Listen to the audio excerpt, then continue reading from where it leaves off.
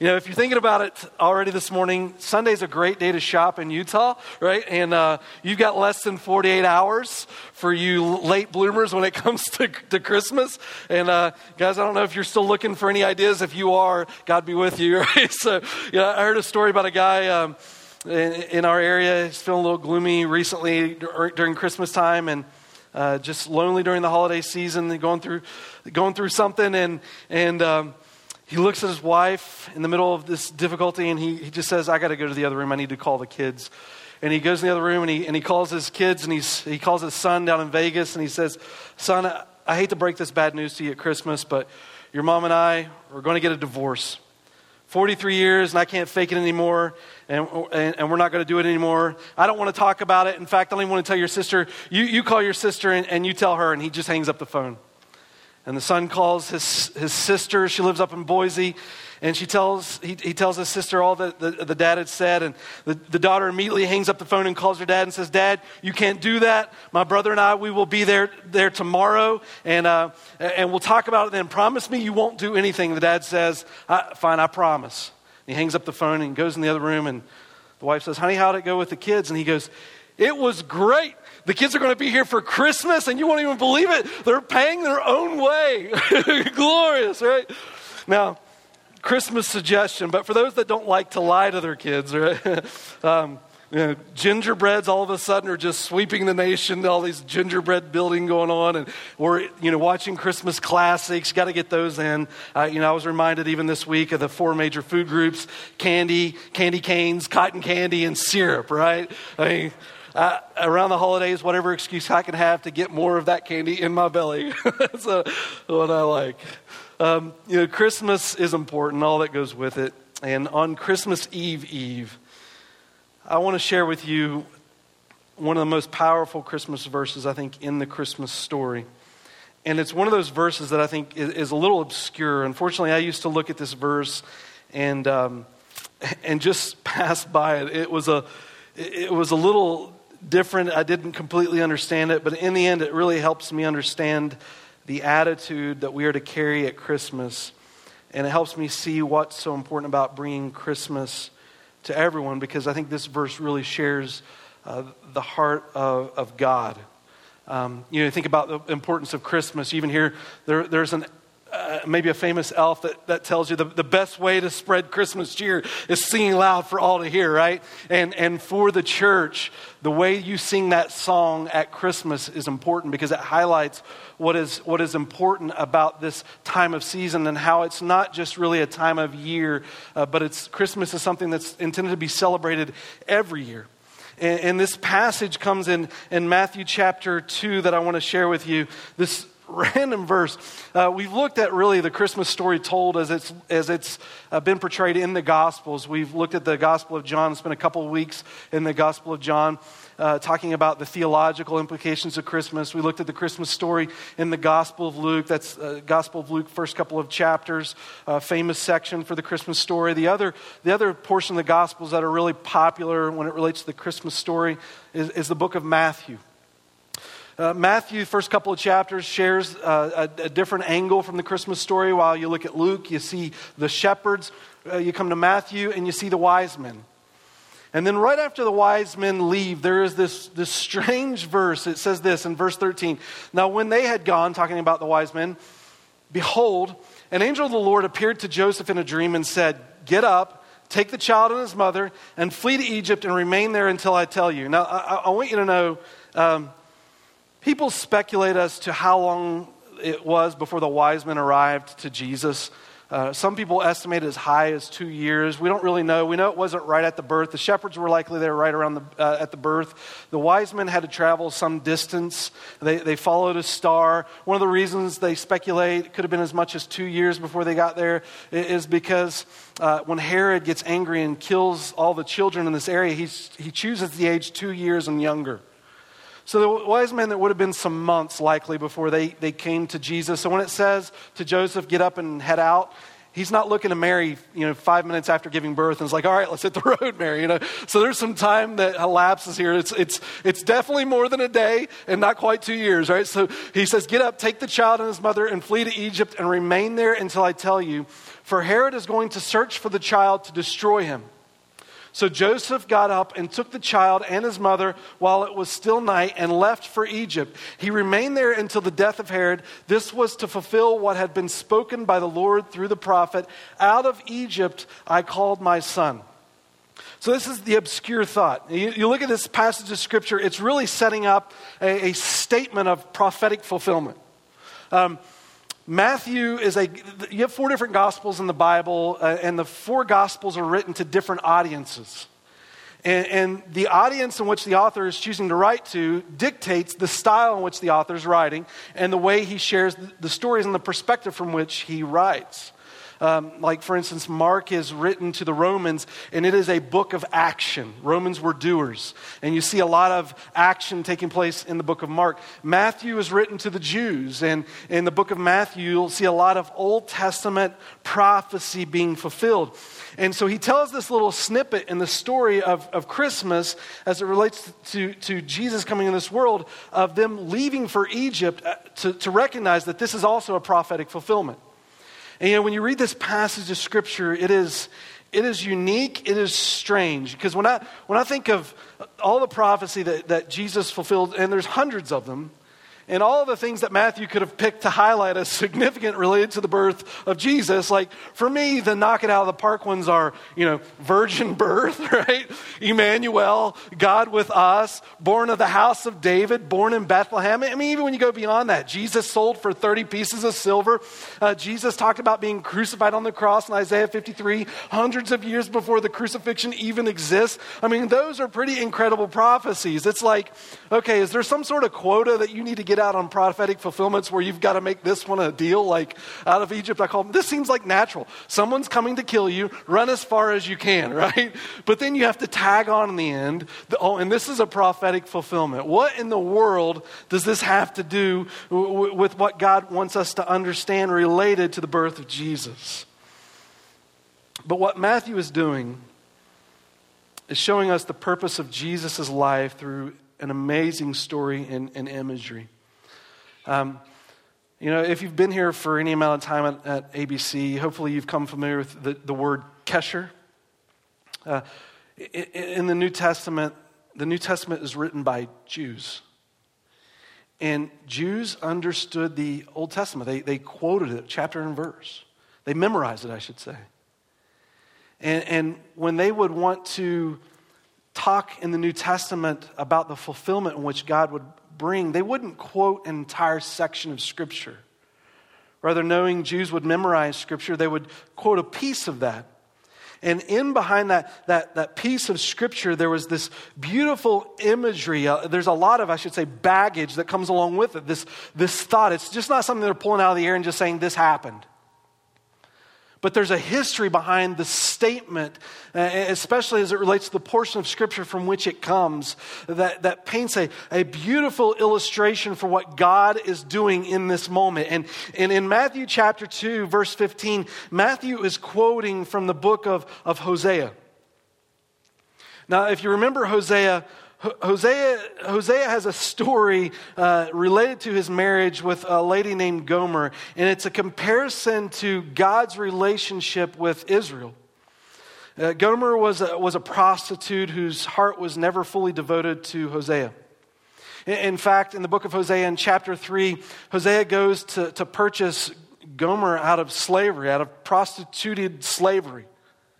And when he goes to purchase it, it tells us in chapter 3, the amount that he pays for Gomer isn't even the total that you would typically pay during that time for a slave. And so people have speculated as to why that is. And some have assumed that what Hosea did was he literally just gave all that he had in order to buy her out of slavery. And when Matthew is quoting in chapter 2, verse 15, "Out of Egypt I called my son," what Matthew is actually doing, he's quoting from the book of Hosea, and Hosea is quoting from the book of Exodus, and he's stringing together this idea of what this phrase means for us. "Out of Egypt I called my son." When you read it in Hosea chapter 11, verse 1, it says like this: "When Israel was a child, I loved him. And out of Egypt I called my son. But the more they were called, the more they went away from me. They sacrifice to the Baals, and they burn incense to images. If you're not familiar with how the Bible story goes, when you read the account in the book of Genesis, very first book of the Bible, God promises us all the way back from the Garden of Eden that he would send a deliverer who would crush the head of Satan and free us from the curse of sin. And then he starts to identify where that promise is going to come from by pulling out a people group that was Abraham. And you start to see that story be told in Genesis chapter 11. And there comes, when you get to the book out of Genesis into Exodus, there comes a time period where that people group, the Jewish people group from which the Messiah would come, find themselves in slavery in Egypt. And they need rescued. And we refer to that as the Exodus in Scripture, when God calls his children, Israel, out of Egypt, where it says in this phrase, out of Egypt I called my son. But here's what it's telling us in verse 2. He called them, but the more they were called, the more they went away from me. And they sacrificed to false gods. And what we see in Israel's story is, though they came out of Egypt physically, they never fully devoted themselves to God spiritually and mentally. They were physically present, but they weren't totally there. In fact, right after the Exodus and the stories of Moses is unfolded in the first 5 books of the Bible, you get the story of Joshua leading them into the promised land, which God had given to them. And right after Joshua leads this conquest in the promised land, you get to the Judges, and it tells us that when they get in the land, they do whatever pleases them, whatever's right in their own eyes. They don't listen to God according to his truth. They define what is truth, and they dictate it for themselves. They elevate themselves to the position of God, and they live life however they want. And so while they came out physically, never fully committed. In fact, the perpetuation of the idea of the Exodus and what Israel did continues to be played out into the story of Hosea and Gomer. That's why God chooses this relationship to illustrate to the people of his relationship to them. As Hosea marries Gomer in this marital covenant of which they're supposed to be devoted to each other, so Gomer strays from Hosea. And this thought out of Egypt he calls his son is a thought that perpetuates throughout the Old Testament. And God compares his relationship to Israel this way, continuing to remind them that they never really fully came out of Egypt. And then just a few verses after this, you still hear God's heart. He says this, "How can I give you up, O Ephraim?" This is the northern tribes of Israel. "How can I give you up? How can I surrender you, O Israel?" And then in verse 10 he says this, "They will walk after the Lord. He will roar like a lion. Indeed, he will roar." And so while you see their hearts stray, God continues to pursue them in their sin. In Matthew, you see through this prophetic passage, God calls his people to him. The way that it was prophetically communicated to be fulfilled in the book of Hosea. That as in Hosea, their hearts are straying. So God in Matthew is recognizing his people at this time when he arrives, where they are. And out of Egypt, he calls his son, saying, God doesn't just want you to show up physically. But Jesus said the greatest of the commandments, to love the Lord your God with all your heart, with all your soul, with all your mind, with all your strength. In a very practical way, it's not just physically showing up to a church building on Sunday. God desires more, because God desires to covenant with you, to experience that place of intimacy for which you were created for him. And so this passage in Matthew and Exodus and in Hosea, this kesher, the stringing of this idea is to remind us that God is pursuing our calloused heart. God came for those that struggle and need grace. You see them struggling in Egypt. You see them struggling in Hosea. You see them struggling in Matthew. And God came for those in that struggle, needing His grace. And God's point is this, that all of us, Egypt, Gomer, all of us need Him. If you were to even take this concept of out of Egypt calling His son and just look in the story of Gomer in the book of Hosea, this was a theme that was repeated throughout this book, not just in this passage. And if you were to see in chapter 2 of this same passage, same book, it says this, "Therefore, I am now going to allure her," talking about Israel. "I will lead her into the wilderness and speak tenderly to her. There I will give her back her vineyards. I will make the valley of Achor, which is a place of trouble." That was where Achan sinned. If you know that story, it's the valley of Achor, a door of hope. "There she will respond as in the days of her youth, as in the days she came out of," look at this, "out of Egypt. In that day, declares the Lord, you will call me my husband," which is really Ishi. "And you will no longer call me my master," which is a play on words for Baal or false god. "And I will remove the names of the Baals from her lips. No longer will their names be invoked. In that day I will make a covenant for them." So God's still carrying this idea of Egypt. He called them out of Egypt, but they were still devoted to these false gods, the Baals. And God's desire is for their heart. God is not giving up on them in the midst of their prostitution. It tells us in verse 14, He wants to allure them. While the rest of the world is attracting, He wants to allure them back into the intimacy for which He calls them.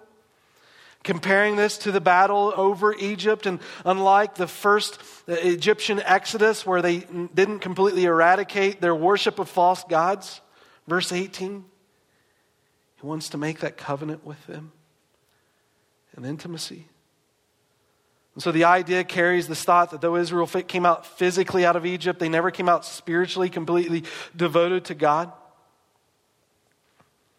Their hearts were callous, needing awakened. This call in Matthew is the same. The call of Jesus who comes for those finding themselves devoted to other gods, who finds their hearts callous towards Him, who find themselves in bondage and slavery with no hope in their own strength. What does this Christmas story tell us? You know, when you look at the Gospels, you ever wonder why the authors chose to write the stories they do? Out of everything they could say about Jesus, why the stories that they tell, and why in that way? Now you look at the gospel stories, and like in Matthew, you get the very beginning of Jesus' life, and then it's like skip a bunch of years, and all of a sudden He's in His 30s. What happened in the in-between? Why do the gospel writers only tell us that? Is it because they don't really know? And there's a lot of, you watch the History Channel, they'll tell you a lot of crazy things. He went to India and became like a Buddhist monk or something, and it's just bizarre. But why do the authors choose to write what they write about Jesus?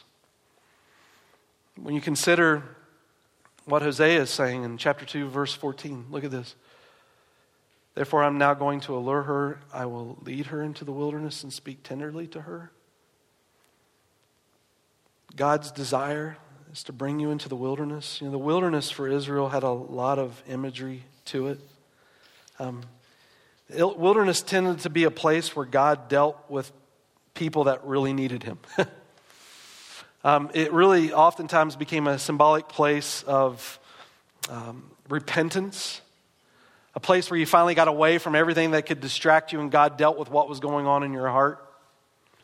And so what He's saying in this passage is that God wants to allure you or to entice you towards what you truly need in Him. Israel in the Exodus in Egypt for 40 years wandered in the wilderness. Their hearts were straying from God. God used that wilderness experience to lure their hearts back to Him.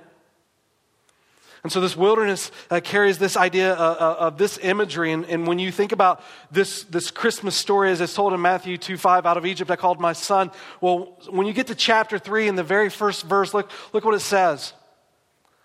Now in those days, John the Baptist came preaching in the wilderness of Judea, saying, repent, for the kingdom of heaven is at hand.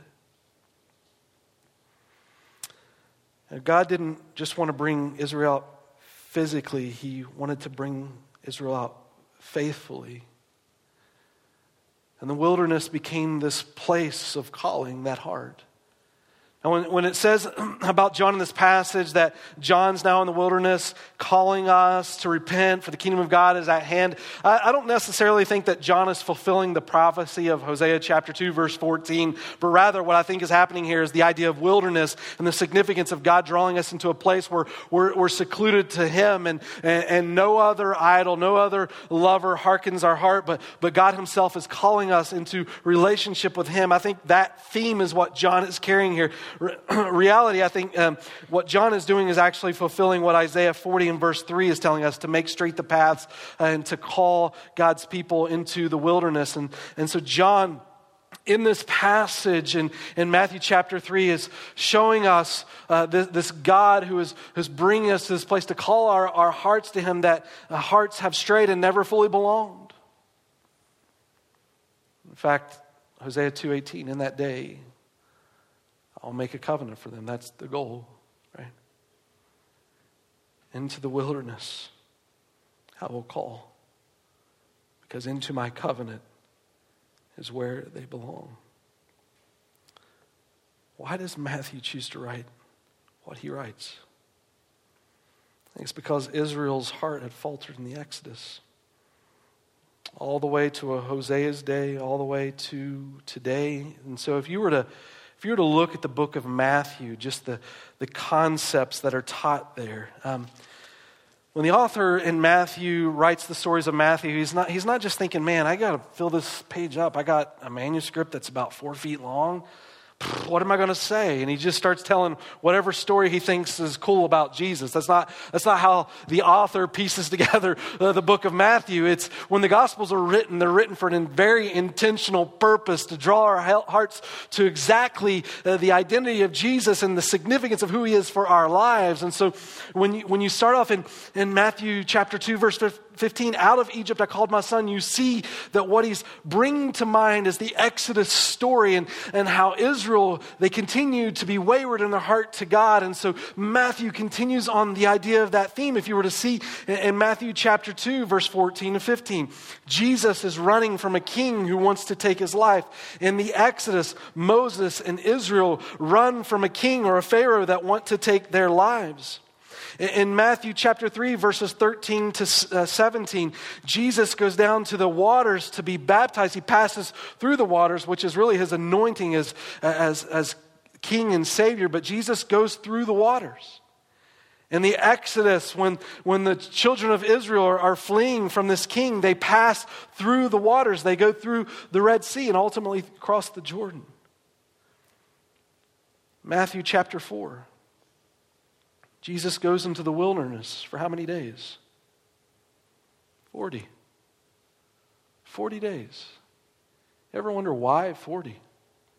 Why would Jesus want to go why would anyone be in any desert for 40 days, right? Like, why would you do that? And Jesus is faithful in those 40 days in the desert. But when you read about the Exodus, which the author highlighted for us in Matthew chapter 2, how many years did Israel wander through the wilderness? 40. Jesus isn't randomly going for 40 days. Jesus is demonstrating himself as true Israel. The one who comes through the Exodus faithfully for us. God isn't randomly telling these stories for Matthew, but rather the author is taking intentional stories of the life of Jesus that illustrate that he is the true one to follow. When all others were unfaithful, Jesus is faithful. God isn't randomly picking a verse out of Hosea to get a quota of prophecy fulfilled. He wants you to see his intentional pursuit for you, no matter how sinful the heart may be. You ever get to that place in life where you feel so weak that you don't even feel like fighting for you? And you need someone else to do it. Someone else, you don't even want to cry out for help. You feel like you're so far down. You just wish someone would show up miraculously. You need someone. Could you think of a better way to illustrate that than slaves in Egypt? Or a prostitute who finds herself in slavery, needing freedom? And then God takes these stories and through the form of a kesher ties it all the way into his birth. God becomes flesh. And out of Egypt he calls his son. This isn't just a story. This is an illustration of something greater in Jesus' pursuit for you.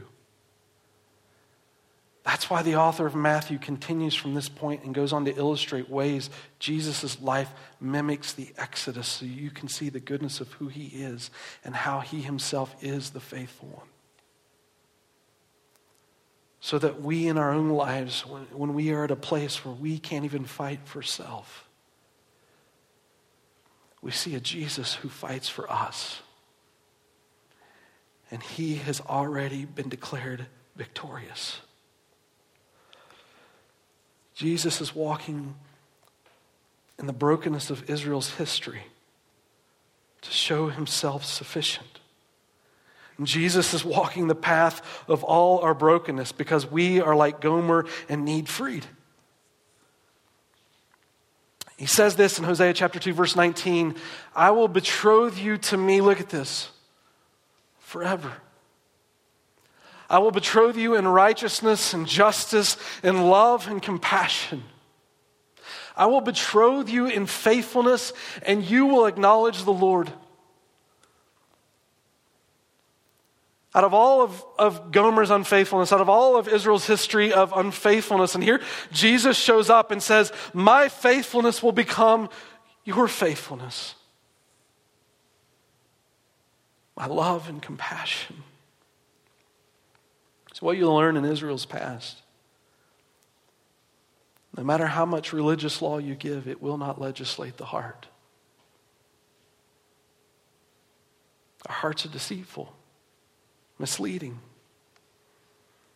But yet, in the midst of the darkness of the heart, what compels us is his love. 1 John 4, 9 and 10, we love because he first loved us. It's his truth and honesty. He's honest with where Gomer's at. He's honest with where Egypt's at. But it's his grace.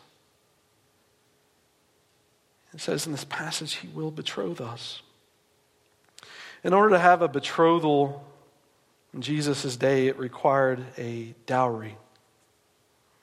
If I were to relate it to the Exodus, in Exodus chapter 4, verse, I think it's 22 to 24, Moses is told that he needs to go and declare before Pharaoh to let his people go. And God tells him, he tells him from the very beginning before he gets there what it's going to take. And he says to him, it's going to take the death of the firstborn. And you know how the story goes, right? That Israel, God tells them to sacrifice the Passover lamb and to place the blood over the doorpost. And when they place the blood over the doorpost, that the death angel will pass by. But what the death angel's requirement was going into this land was the life of the firstborn of every family. And when you come to Jesus, Jesus is referred to in Scripture as God's only begotten Son. In fact, in the book of Matthew in chapter 3, when Jesus is baptized at his anointing and the Spirit descends on him, the Father speaks from heaven, and this is what he says. He says over Jesus, "This is my beloved Son, with whom I am well pleased." And again, a passage for us that may not mean a whole lot when we just look at the statement until you recognize where these passages come from in the scripture, because these are, again, are keshers. This is my beloved son comes out of Psalm 2, which is a kingship psalm. It's a declaration of Jesus, the king deliverer.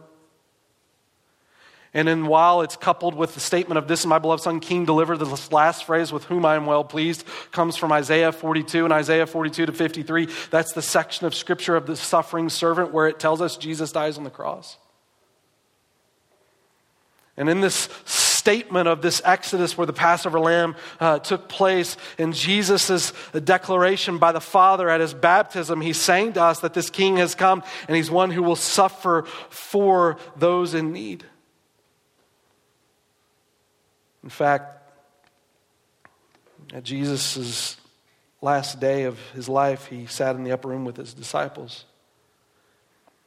And in that betrothal that's promised in Hosea, he says, in the form of a dowry, Luke chapter 22, verse 19, this is my body, which is given for you. Do this in remembrance of me. Out of all the prophecy Matthew quoted for Christmas to show Jesus, out of Egypt I called my son. That passage isn't just an event. It's a greater picture of the love of God luring you in your sin to a king who will not give up on you. He will roar like a lion.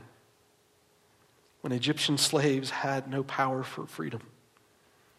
When Gomer had no power for her freedom. Jesus fought and won. And Christmas is that out of Egypt I called my son. It is a declaration of God's victory story. Finally, one who came for me in my sin. The gospel writers, guys, aren't randomly sharing these stories. But these stories paint a bigger picture of the goodness of who God is. That on a holiday that we celebrate once a year, it is not something to end on December 25th. But wherever we are in life, no matter how far or how weak you feel, to recognize there is a God who fought for you and won. This message has been brought to you by Alpine Bible Church in Lehi, Utah. If you'd like more information, please visit us online at alpinebible.com.